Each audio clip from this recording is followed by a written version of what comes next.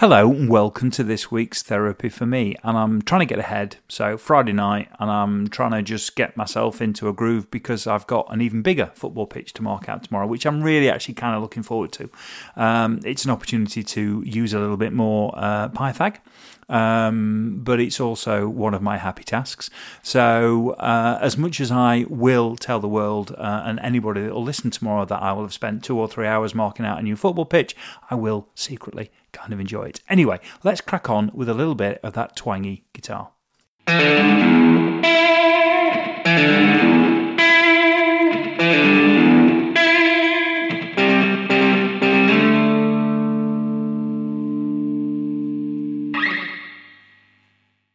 Monday. I've about got to the end of my tether, really, with this government, actually. It's. I mean, look, no surprises there. You've listened to enough of these. You know exactly that it's going to be one of those weeks where I'm going to bang on about the appalling state of this.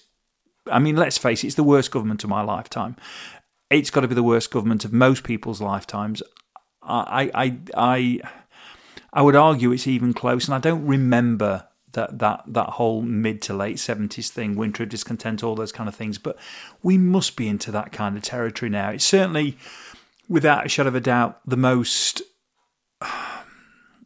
un-public service-like government. I mean, you could go back to the 70s and go, well, they were just the wrong ideas, and we'd got to the end of that whole industrial relations thing and this, that and the other. But the fact of the matter is that this current crop, they're just devoid and they're populist, and it's just all horrible. It's horrible, and it's not what it should be. And if any one of them utters the phrase public service, I think I might scream. But what's started it off, and what started it off today, is the fact that I've watched the first couple of episodes of State of Chaos, the Laura Kuenssberg documentary about the last sort of however many years. I mean, it covers Theresa May, it covers everything it covers everything post-referendum, really.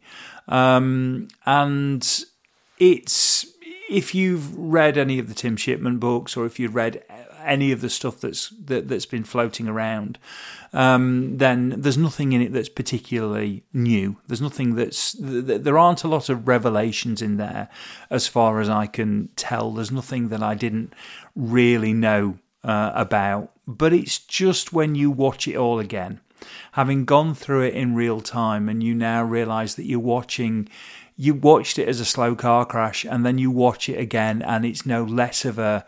I mean, it's actually more shocking second time round than the point when we went through it first time round. So that's kind of set me up really for the week. So a lot of what's going to flow in through the course of the next sort of 15, 20 minutes is actually because you watch that again from... I mean, as bad as it is now, I guess... it's relatively quiet compared with where we were, because that really was changing on a daily basis. That doesn't mean that what we've got now isn't morally and intellectually and bankrupt, because it absolutely is. But when we look back at that, but then we haven't got to Liz Truss yet. So I mean, and that was just a crazy period. So I guess if you've not watched State of Chaos, if you can get the iPlayer and you get a chance to watch State of Chaos, watch it. I'm not going to tell you it's the best piece of documentary making there's ever been. I think we've had plenty of things similar to that have been equally as good. I haven't totally made my mind up about Kuenssberg, if I'm being perfectly honest. I flip flop around with her, but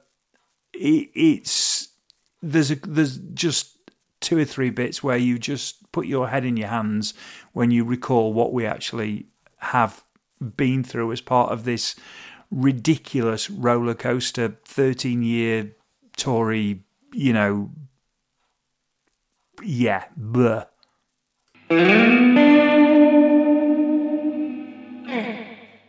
Tuesday. I went to Leicester today for a business thing, and I went on the train, and I met a colleague there, and we walked back to the railway station together. and her train left sort of 20 minutes before mine. So I'd got 20 minutes to kill, and I was on the phone for part of it, and I was doing that thing that I do when I'm on the phone. So I often walk around when I'm talking, having phone calls sort of in public, and I was talking away, and I walked past a guy who was outside the station who was asking people if they could help him, and he'd got something written on a card which I didn't actually read. And I went past him a couple of times when I was on the phone, and as I finished my phone call, I was outside, and he said, "Can you spare me some cash, some change?"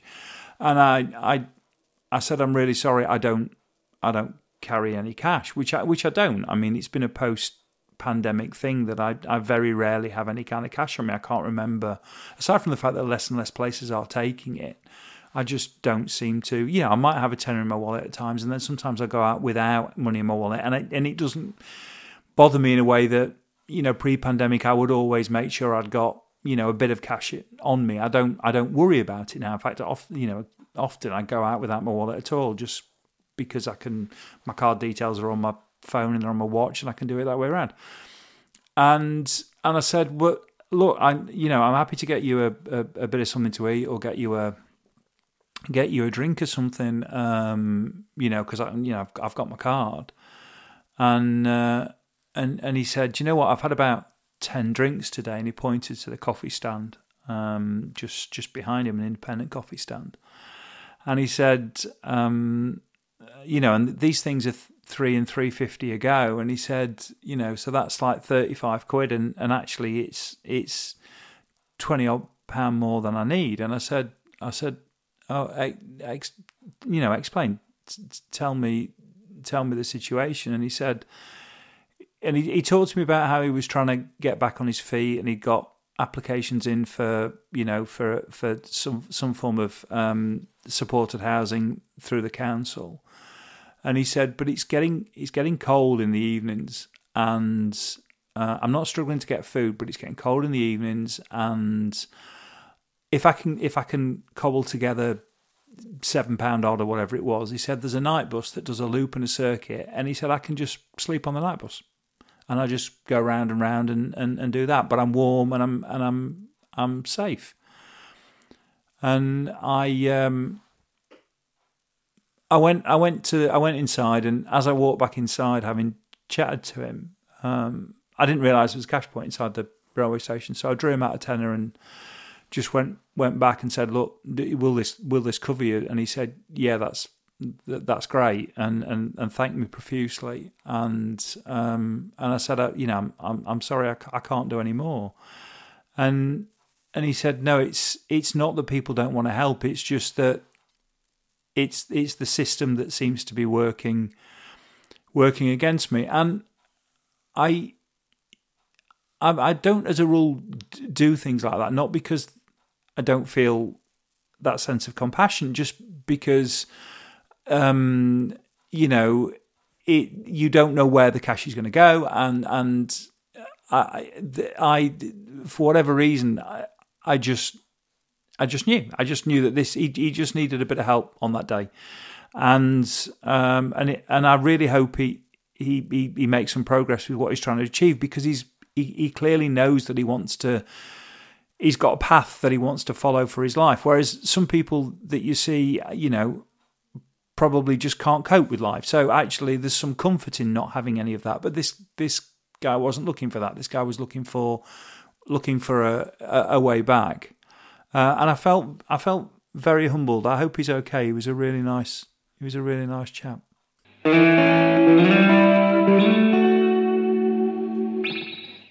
Wednesday. After a bonkers leak and a bonkers late night statement, Rishi today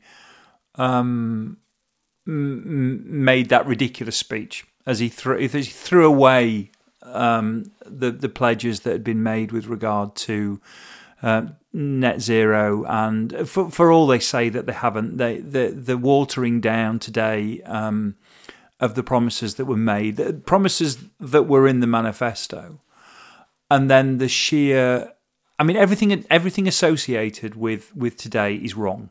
Everything from the fact that PMQs was cancelled, and because he'd actually put Parliament on recess because of the party conference season. Nothing particularly unusual in that. But then to make a speech around that, to capitulate to the climate denial section of the party or the fossil fuel section of the party, to capitulate there on the back of the thing we talked about a couple of weeks ago, or maybe last week, where they made such a hash of the offshore wind process and got no applications for people to be building renewables. We've then got the spectacle today of rowing back on all the things that we should be doing because of whatever noise is coming from donors and what have you within the party, and the fact that there was no questioning of it because there was no PMQs. But we then had the ridiculous situation of it being, him presenting it from Downing Street, but presenting it with what looks like campaigning literature and campaigning slogans. So it was so close to being, funded campaigning, which is a ministerial code breach. It's so disappointing. And there was very little that Boris did that was right. But one of the things he actually did do that was right was to take a little bit of this, take some of the climate policy and actually turn it into something that was real, that was going to happen. And yet, because we have a sniff via that by-election of ULEZ being unpopular. And by the way, ULEZ is not the wrong policy; it's the right policy, because it's not just climate. It's about air. It's about decent, clean air, and it might be the wrong time in terms of what's going on with financial headwinds and cost of living and this, that, and the other. But don't kick out the right policies just because things are tough. Sort out the things that are tough. Find ways of sorting those things out, because the policies we need for the next 30, 40, 50, however many years have to go into place now. And just because there's a sniff, just because they managed to hold on to Boris's constituency on the back of a single issue ULEZ thing, that's a point in time. Don't kick the rest out because you think this is the route to win a general election that you absolutely don't deserve to win. It really, really, really it's a dark day. It's a dark day, and it's a dark day that when you get the motor industry coming out and saying what a disaster this is, because so much money is being invested in changing the infrastructure and changing what's available so it's better for the planet. I don't know where to start with this, but we got Rishi's true colours today, and they're ugly. They really are ugly. Thursday. I'm going to lighten for a second before I rant again. You kind of knew this week was coming. I've not had one of these for a while, and it's just all built up this week. But I'm going to lighten it before we get there, because there have been things this week that have made me smile, and there have been things that have broken this. It hasn't been. I've not had a furrowed brow all week, and one of the things, and I'm getting quite addicted to this now, actually, if I'm being honest, but for some reason. And I can only assume that my tech is listening to things I'm saying or watching me, and therefore curating my social media feed. But I am getting on Instagram these PowerPoint hacks for doing interesting PowerPoint slides. And you might think that is the single most dull thing on the planet. And you might well be right. But I am transfixed by these PowerPoint hacks, and I've followed whoever this person is, and I don't know any. I can't even tell you the name. I'll have to see if I can find it to put it in the notes. But they are inspired. They are really creative, and they're really clever. And the idea of doing really, and I don't do many PowerPoint presentations, but I have been slightly PowerPoint obsessed in the past. Because I'd like to do that. Have you ever seen? It's one of the Dan Brown Might be the first Dan Brown. It might be Da Vinci Code. There's one where he does a presentation on symbolism. And he does this presentation with these whizzing graphics on this screen, and he just talks over it as things are going on. And it's really, really cool. Really, really cool. And I want to be that cool professor that does that kind of inspired talk with a really great PowerPoint going on in the background. Not just something that's a picture and some bullet point text, or even worse, just some bullet point text. So when I see somebody doing interesting PowerPoint things, I'm really kind of addicted. And I have been. And of course, you know the drill. You click on something in like that in Instagram, and you watch it, and then you're presented with more of it. And I can't get enough at the moment of these kind of PowerPoint hints and tips. And I don't know what that says about me necessarily, but it is just it's just fantastic.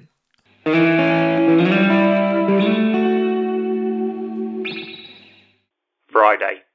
Okay, so let's finish with a bit more of the whole politics nonsense, and I'll throw something out there, and this is the bit that frustrates. So when Rishi pulled back from all his climate pledges, he did it on the back of a load of absolute nonsense around multiple bins and meat taxes and all manner of things which were never things in the first place. But they're building up something. They're building up an idea around climate to make you mad, so that pulling back from those things are seen like the common sense thing to do. So it's okay if the planet burns, provided you don't have 7 bins. The real danger in your life is 7 bins. And to have Braverman on the radio in the middle of the week saying we're on the sides of hard-working families, we're on the, it's about cost. We're not going to bankrupt the country. We're not going to bankrupt the country to effectively save the planet. Well, straight away, unpack that if you like. But where were you 18 months ago, 2 years ago, when inflation's been ravaging and this, that and the other? Where have you been? You've never once talked about being on the side of hard-working families and practically doing anything about it. But when it supports this, then that's what you're there for. So we've got this ridiculous idea of a construct of things that were never, ever real, that suddenly we're being saved from. Rishi is saving us from 7 bins, as if 7 bins was ever a thing. And so you get that kind of, let's make up something so we can then in your name tear it down and save you from this ridiculousness, which is really bendy or straight bananas, if we're being honest. We're back to straight bananas and whatever, orange carrots or whatever it was that the EU was doing that was terrible, and we're back to all that kind of stuff again. But then the flip of that is we get this furore this week about something that Keir Starmer said about essentially wanting to work more closely with Europe. And suddenly that's a rollback of the democratic process. That's a betrayal of the Brexit freedoms and this, that and the other. When actually in reality, all he is stating is exactly what is the policy at the moment. We haven't diverged from the EU. And the reason we haven't diverged from the EU is because we still want to trade with them. So at the end of the day, we diverge too far from the EU on so many things, we don't cooperate with them. It's as simple as that. We don't trade with them. We're not diverging. That's the point. We haven't diverged. We continue to run parallel to them. We just don't tell anybody. Because at the end of the day, if we did go off in a different direction, British firms would be jumping up and down about the fact that it's really impossible to do any kind of business with them. So, shock horror, we haven't diverged, and all Keir Starmer's saying is exactly that, which is, if they're your closest trading partner, if they're the people you're doing the bulk of your business with, it makes sense to align with them, whether you're in the EU or not. That's not taking us back into the EU. That's just common sense. And this is where we are at. This is what 2023 is all about. This is what the next 18 months or years going to be about. It's going to be about picking holes in statements like that and turning them into something they never were. Or taking something like 7 bins and making it something that Rishi comes along and actually puts in its place because it's absolute bureaucratic nonsense when it was never a thing in the first place.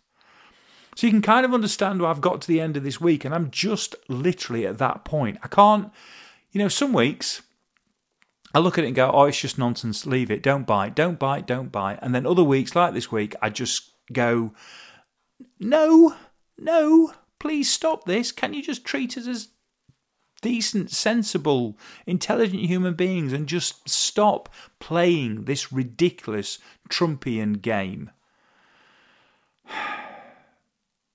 I do feel better for that, though, if I'm being honest. There are reasons why this podcast is called what it's called, because I can go away now and have a glass of wine and watch The Big Bang Theory and not give that any more thought, because to a certain extent I've let it go. I've let it go. Have a pleasant weekend. I hope you're well. I hope you enjoy everything that comes along over the next couple of days. And I will talk to you next time.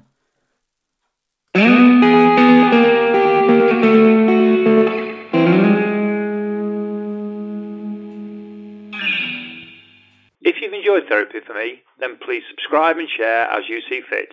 This has been an A Short Stories production.